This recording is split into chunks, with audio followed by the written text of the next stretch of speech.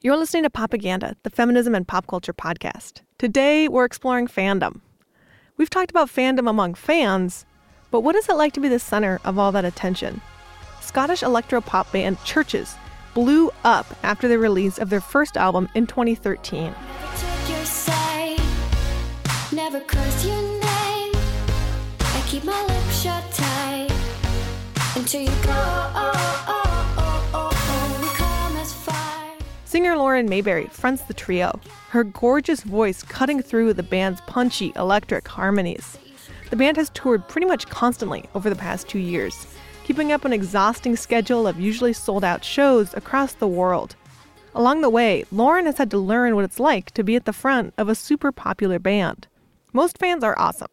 Her intimate lyrics resonate with many people in a unique way. But Lauren's also spoken openly about the constant online harassment she faces from some male listeners. When the band had a very rare day off in Portland, Lauren and I met up to talk about her history as a fan.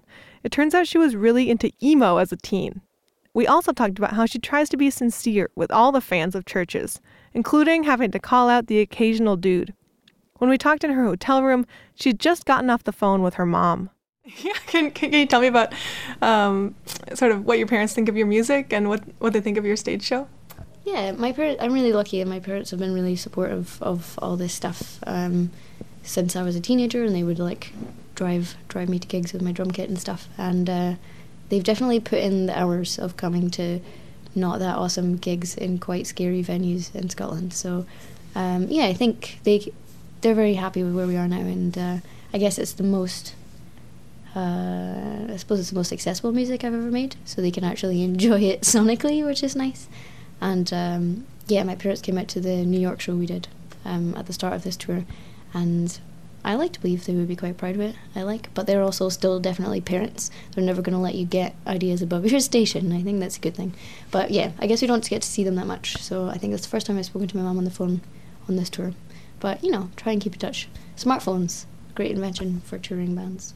Yeah, so in what ways do you think your parents won't let you get above your station? Are they like, that was fine, but, so-and-so's better? Well, my mum keeps tabs on stuff online, which I find deeply worrying in many ways, but she's always like, I saw this thing that this person said, and I disagree because of this. And I'm like, thanks, Mom. But, I think also sometimes she does are you going to wear that thing? And I'm like, yeah, I am, why? What's wrong with it? She's like, nothing. But I think in her head she's like, why are you dressed so scruffily? What are you doing?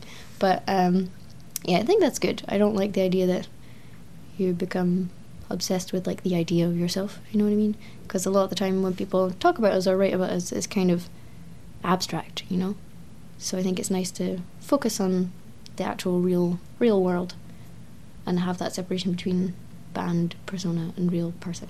And so your mom kind of helps keep you honest and say, I know who you actually are. You might be cool to millions of people in the world, but maybe you're not that cool to me. Well, yeah, it was nice when I was speaking to her on the phone just there. We were catching up on some things, and she was talking about her opinions on just some stuff that people had written about us or said about us, and she was like, I disagree because of this reason. And then it was very nice. She was like, and if you ever want to just phone me and talk about it, you could do that. Oh, that's so sweet. Thanks, Mom. But then also I was like, don't read that, because it can't be nice for a parent to read that. I'm like, don't look at it, look away. But she's a tough cookie, so. Has your mom kept up on you writing about misogyny and writing about the sort of terrible comments you've gotten online? Yeah, I think they've been really supportive of that. And I guess also for a parent that can't be nice to find out about. That can't be pleasant. And, they raised me to be, I hope, a reasonably thoughtful and person with empathy for people. So I guess it is weird for them to think, why would somebody say that to my child? But, no, they're very supportive of it. And I think, I feel like my mum's been a lot more engaged with those kind of issues in the last few years as well. So it's nice for us to have those things to talk about and kind of, look at it through a different lens, generationally speaking. That's really sweet that she says, if you ever want to talk about it, just give me a call. I can listen to you. Well, and it's nice, because I guess when we were talking about it, she's like, and I see things, and then I want to reply, but I know I can't, because you'll be upset with me. And I'm like, yes, don't reply. Don't talk to them. Don't engage. Look away. But, no, I think it's nice. And I guess we're very lucky to have that. Has your mom ever jumped in to defend you online? Not that I'm aware of, unless she's got, troll accounts. I think my mum could be, the ultimate troll, in the true sense of the word troll. When people are just, taking a rise out of people or noising you up for humorous purposes. To me, that's what troll means. So when people say trolls to us, I'm like, they're not trolls. Those aren't trolls. That's not funny. To be a troll, you need to be funny. But yeah, maybe she's got like parody account somewhere. She can do that. But no, we have quite a strict don't reply to them, mum policy. So when I started writing online, my parents would definitely leave comments and under completely obvious names. I remember when I first started publishing work online, my dad commented, and his super secret name that he made up was Eldado. And I was like, don't do that. Don't be Eldado. But he wanted, yeah, I can understand the urge where you're like, you just don't want to just leave your child out there. You've been protecting them their whole life. You don't want to just leave them there in front of the bus. But yeah, I guess it's helpful to have the moral support more than anything else. Mm-hmm. Yeah, you guys tour more than anybody else I know in the entire world. You're on tour all the time. I believe right now you're on tour for 18 straight months. Is that correct? Pretty much, I think. I guess we'll take a lot of time off for Christmas, and there'll be like a few day break between tours. But I don't think I'm not going to be back in the UK until just before Christmas. I don't think so. Busy times. And is that your decision to tour so much? And like, is that important to you? I guess it's always just been the kind of way we wanted to run the band, I suppose. I think when we started, it was very much a thing that existed online, and that was great, and that's how we gathered a lot of the fan base. But I think it was important for us to take that out of the abstract and put it into people's real lives. I guess the shows are never the same because the front row is always different, and there's always a different kind of feedback going on. And I think to me, that's like, as cheesy as it sounds, that's a really helpful reminder of why you're doing what you're doing. You know, like, we make music because we want to be creative and make something that means something to us, but ultimately we always wanted that to communicate with other people. And I've been in a lot of bands where that hasn't been the case. So then when you see people responding and bringing those songs and that music into their lives, I think that for me is the best feedback you can get. And there's a lot of bullshit that flies around in the industry that we're in, but I think it's nice to, you know, at the end of the day, focus on that and see how the music is connecting with people. I think that's the best thing. What are you thinking about while you're on stage? Are you thinking about that connection, like, of the people in the audience, or are you trying to keep your head straight on what you're doing, or like, what's going through your head when you're performing so much? I think for me it's changed a lot in the last couple of years. I used to get very bad gig anxiety, which was quite weird because I never had it in other bands, but I think this is the first band I've been in where I wasn't playing other instruments. And I suppose as much as we didn't do anything we didn't feel ready for, it did change a lot. Like, we were playing small clubs, and then it was just getting bigger and bigger and bigger and bigger all the time. And I don't think at that time I'd found a way to deal well with people talking about us and telling us what, you know, just everyone's got an opinion, and it's just like all this white noise coming at you. And I don't think at the time I was dealing that well with that. So I think there was a lot of gigs where I was just focusing on like counting bars and, you know, trying not to, like, you know, be like, okay, everything's going a little purple, I should breathe more. And I think it's just been helpful to allow ourselves to grow at our own pace. And now I think when we're playing the shows, it's a lot more comfortable, and weirdly that is now one of the more comfortable parts of being in the band. And we had 6 months off at home to make the record, and I tried to kind of use that time just to feel like I was getting more on top of my own shit, you know, because I feel like I spent a lot of the time in the first record feeling like I was catching up with myself all the time. What's that mean?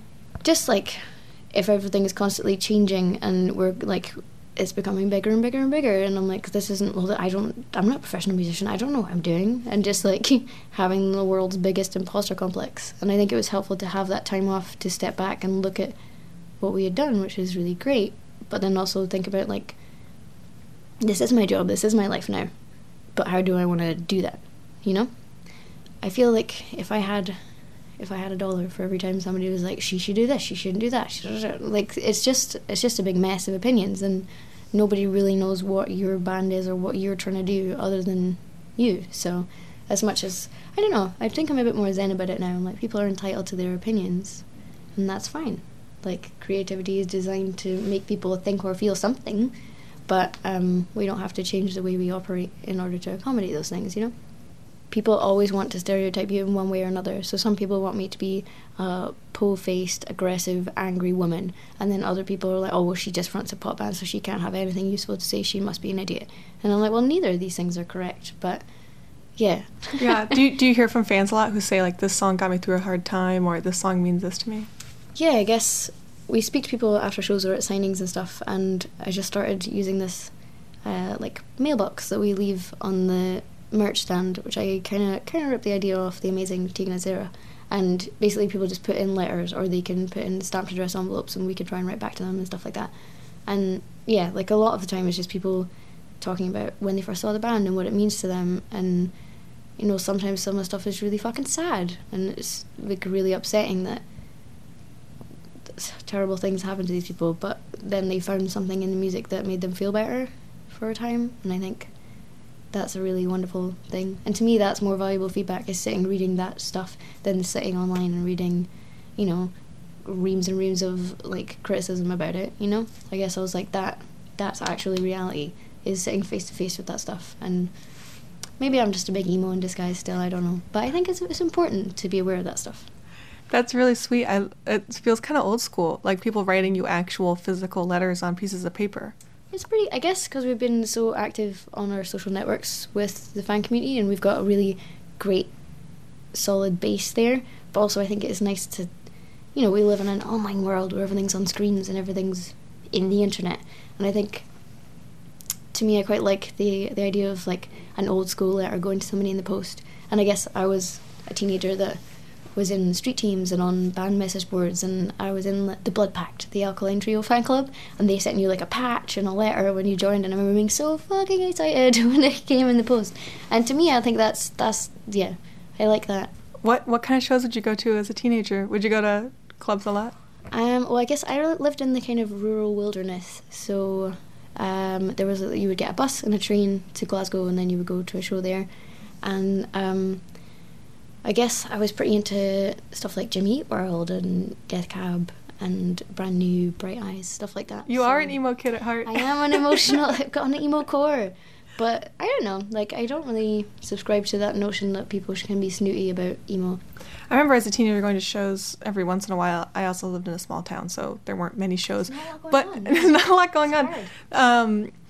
But just being in a crowd of people at a music show is such a unique and powerful experience, and I always have trouble articulating what that feeling is. Like, why does that feel so important, and why is that something so many people want? You know, I think it's funny when especially when I was a teenager, I was like, you sit and you listen to those records by yourself and you think about how much they mean to you and why, and that's your totally personal experience. And then you go into a place where you're with so many other people, and it's a public experience, but it's also like so personal. And I think there's certain shows I went to when I was a teenager, and sometimes now, maybe I'm jaded, but just like the vibe of it, like there's totally something in the air because everyone's brought in like that good and bad emotional baggage with them. But to me, that's the best kind of show, is when people are emotionally invested in what's happening. They're not just kind of standing there stroking their chins and analysing it, like they're living it. And I think that's pretty awesome. Okay, well, you're talking about sort of ways to rethink about the work that you're doing to make it more positive rather than feeling like you're constantly on the defensive and like being swamped by commentary. And maybe that ties into sort of self-care and taking care of yourself emotionally and psychologically when you're touring. Can you speak to that, to both how you try and be positive about the work that you're doing and not being defensive, as well as trying to take care of yourself emotionally, physically, psychologically? Well, I think it was just important for me to set boundaries, and as much as I want what we're doing to be as genuine as possible, I think eventually I was like, I need to draw a line between real life me and band me.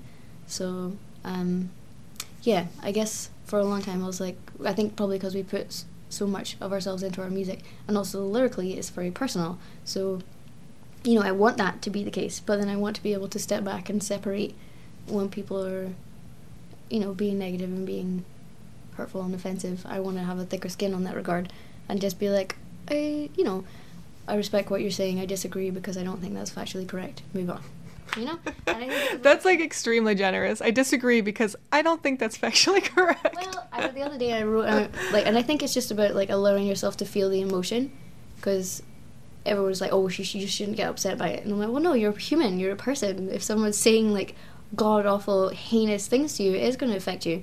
But I think I've just kind of gotten better at trying to, like, put a pin in it and move on. I came to a conclusion a while ago. I was like, I was never really the kind of like person that grew up wanting to be a singer in a band so that people would, like, adore you and, like, slather you with attention and all that stuff. I was like, but nobody wants to be hated, do they? And I was like, nobody wants to get up every day and be, like, on the receiving end of, like, tons of hateful shit. And I was like, but you don't need to internalize it, you know? I look at that and I'm like, well, that's the perception you have of me based on what you've read about me or what you think you know. But that's, you know, that's all come through a filter. It's all come through, like, a media lens. I think that's an ongoing process, though, of letting go, having everybody like you. You know, I think that it's easy to say. I mean, everybody learns that growing up. Like, not everybody's going to like you. It's okay. You can't please everybody. The scale of it has changed immeasurably, I guess, as much as it, you know, we get a lot of positivity, and that's great. But also, you don't want that all to go into your head and for you to think that you're the best human that's ever existed. But the scale of good and bad goes up at the same time. Mm-hmm. And also, I suppose, I'm 28 now, but I was like 23, just about to be 24, when I met Ian and then started playing in the band. And I feel like a lot of people grow up a huge amount during that time of their 20s anyway, and I guess I've just done it under a microscope being in this band. And I think in my personal life and my professional life, I've just kind of figured out what lines I want to draw and what boundaries I want to set, and just finally being like, no, don't, you know, just learning not to be a pushover, and also learning not to take everything on your own back, if that makes sense. So I guess for me, I was like, it's important to feel like I'm putting something positive out into my tiny part of the world as well. And I think that's been a nicer way to do it, rather than being like constantly like outraged by things, or just feeling like, especially the kind of industry we work in, some people are like, no, she should just like toughen up, she should just get over it. But then, you know, that's happening like every day. It's like chipping away at you. And there was this, like, a video that went viral of like me telling a heckler to shut up at a show. And yeah, that was a really recent show, actually, where some guy said, he was in the audience, he yelled, "Marry me!" And you, like, stopped. But what the video doesn't show is that guy had been doing that the entire time. He was doing that the whole show. People around him must have been like, could this guy fucking shut up? We're trying to watch the gig. So I was like, okay, like, I guess I'll just engage with him. So to be like, you're not being respectful of the gig, he's not being respectful of the performance, he's not being respectful of people that have come with him. Come on. Marry me! Pardon? Marry me! Now! Oh, come on. Do you actually think that's good? What's the hit rate on that? When you go to public places and ask women you don't know if they want to wed you, smoke you, or anything. Does that work out well for you, sir? And also, I don't know, like, I assume, because you're here, that you know a bit about our band. And I'm very grumpy. I don't want that shit. Yeah, I guess for me, I was like, yes, that's... If you were like, oh, well, people were like, she's very rude to her fans, it's very disrespectful. And I was like, well, I would argue that's not a very respectful way for you to conduct yourself. And then when people were saying, well, nobody complains when little girls are shouting, "Marry me" at an NSYNC concert. And I was like, yes, I see what you're saying, but I'm not in a boy band. It's a different thing. And I was like, that's teenage girls dealing with hormones and growing up and all those kind of emotions. I was like, and also, we don't get through a show now where that shit doesn't happen to us. Like the day after we played in Philadelphia and somebody threw a jockstrap on the stage with a roll of condoms stuck in the front. So, you know, when someone's like, why is she being such an uptight bitch? I'm like, maybe I am being an uptight bitch, but then you don't, you know what I mean? I was like, they don't live in my experience, they don't see it every day. And it's not like I only want to talk about those minute aspects of what I perceive to be like women's issues. So, but you know, you deal with the ball that you're thrown at the time. So, and I guess to me, I was like, well, we grew up playing like kind of club shows where you respond to the heckler and you shut them down, and if I was a dude fronting a metal band, nobody would have a problem with it, I don't think. So. Yeah, when you told that guy, when you laid out, here's why that's disrespectful, stop doing that, you're being very rude. Did that feel good to you, or afterwards were you like, I shouldn't have said that, I was being so mean to that guy who was being a jerk? No, well, I guess I view that as like, you know, that's not the best or worst thing that happened to us in that day, but it's just like gig catcalling, essentially. And I was like, it's a performance, it's a band, it's not. And I guess I was like, to me, I was like, I don't think that person is a fan of our band. Like, if they're going to look at our band and break it down to, like, separate me from the others purely based on gender, then I'm like, well, that's stupid anyway. But I didn't even think that much about it after the show, because I was like, it was tongue-in-cheek, it was sarcastic, but it made the point. So I didn't really think anything about it, and, like, I don't know, part of me was like, well, maybe I should not respond to hecklers anymore, and I was like, well, then that's us changing the way we conduct ourselves because of what other people think, and you can't do that in life, you know? You have to just do what feels right to you at the time. And I think at the time I was like, it was just frustrating because you've been doing that the whole way through the set, so I was like, right, I'll take 2 minutes, deal with you, because, you know, you're singing and performing, but also you're the front man, you're the compere, you know? So I was like, okay, for the benefit of the gig, I need to fucking shut that guy up and then proceed. And then people were like, she's so rude to him. And I'm like, well, what was the appropriate response? Like, I don't understand. Yeah, like, he was taking up undue amount of space and time and emotional energy from you. I mean, if you could hear him through the whole show, disrupting your line of thought, and you're the person who's singing and the person that, like, is putting on the show.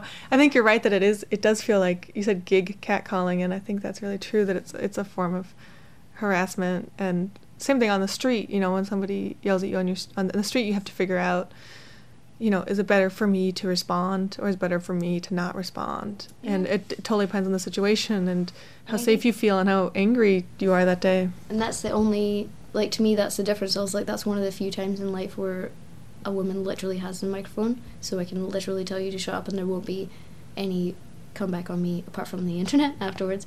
But I don't know, I was like, it doesn't actually roll out like that much. And mainly my response at the time was, I was like, ugh, like, shut up, you douchey dude. But also, you're ruining the gig for everybody around you. Shut up. So, I don't know. I wouldn't take it back. I stand by it. I would do it again.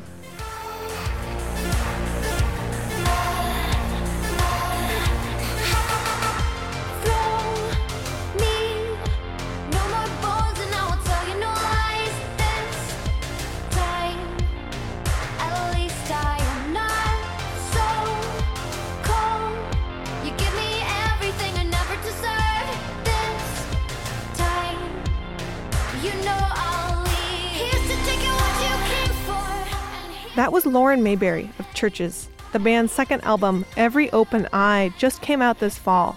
I bought it. You should too.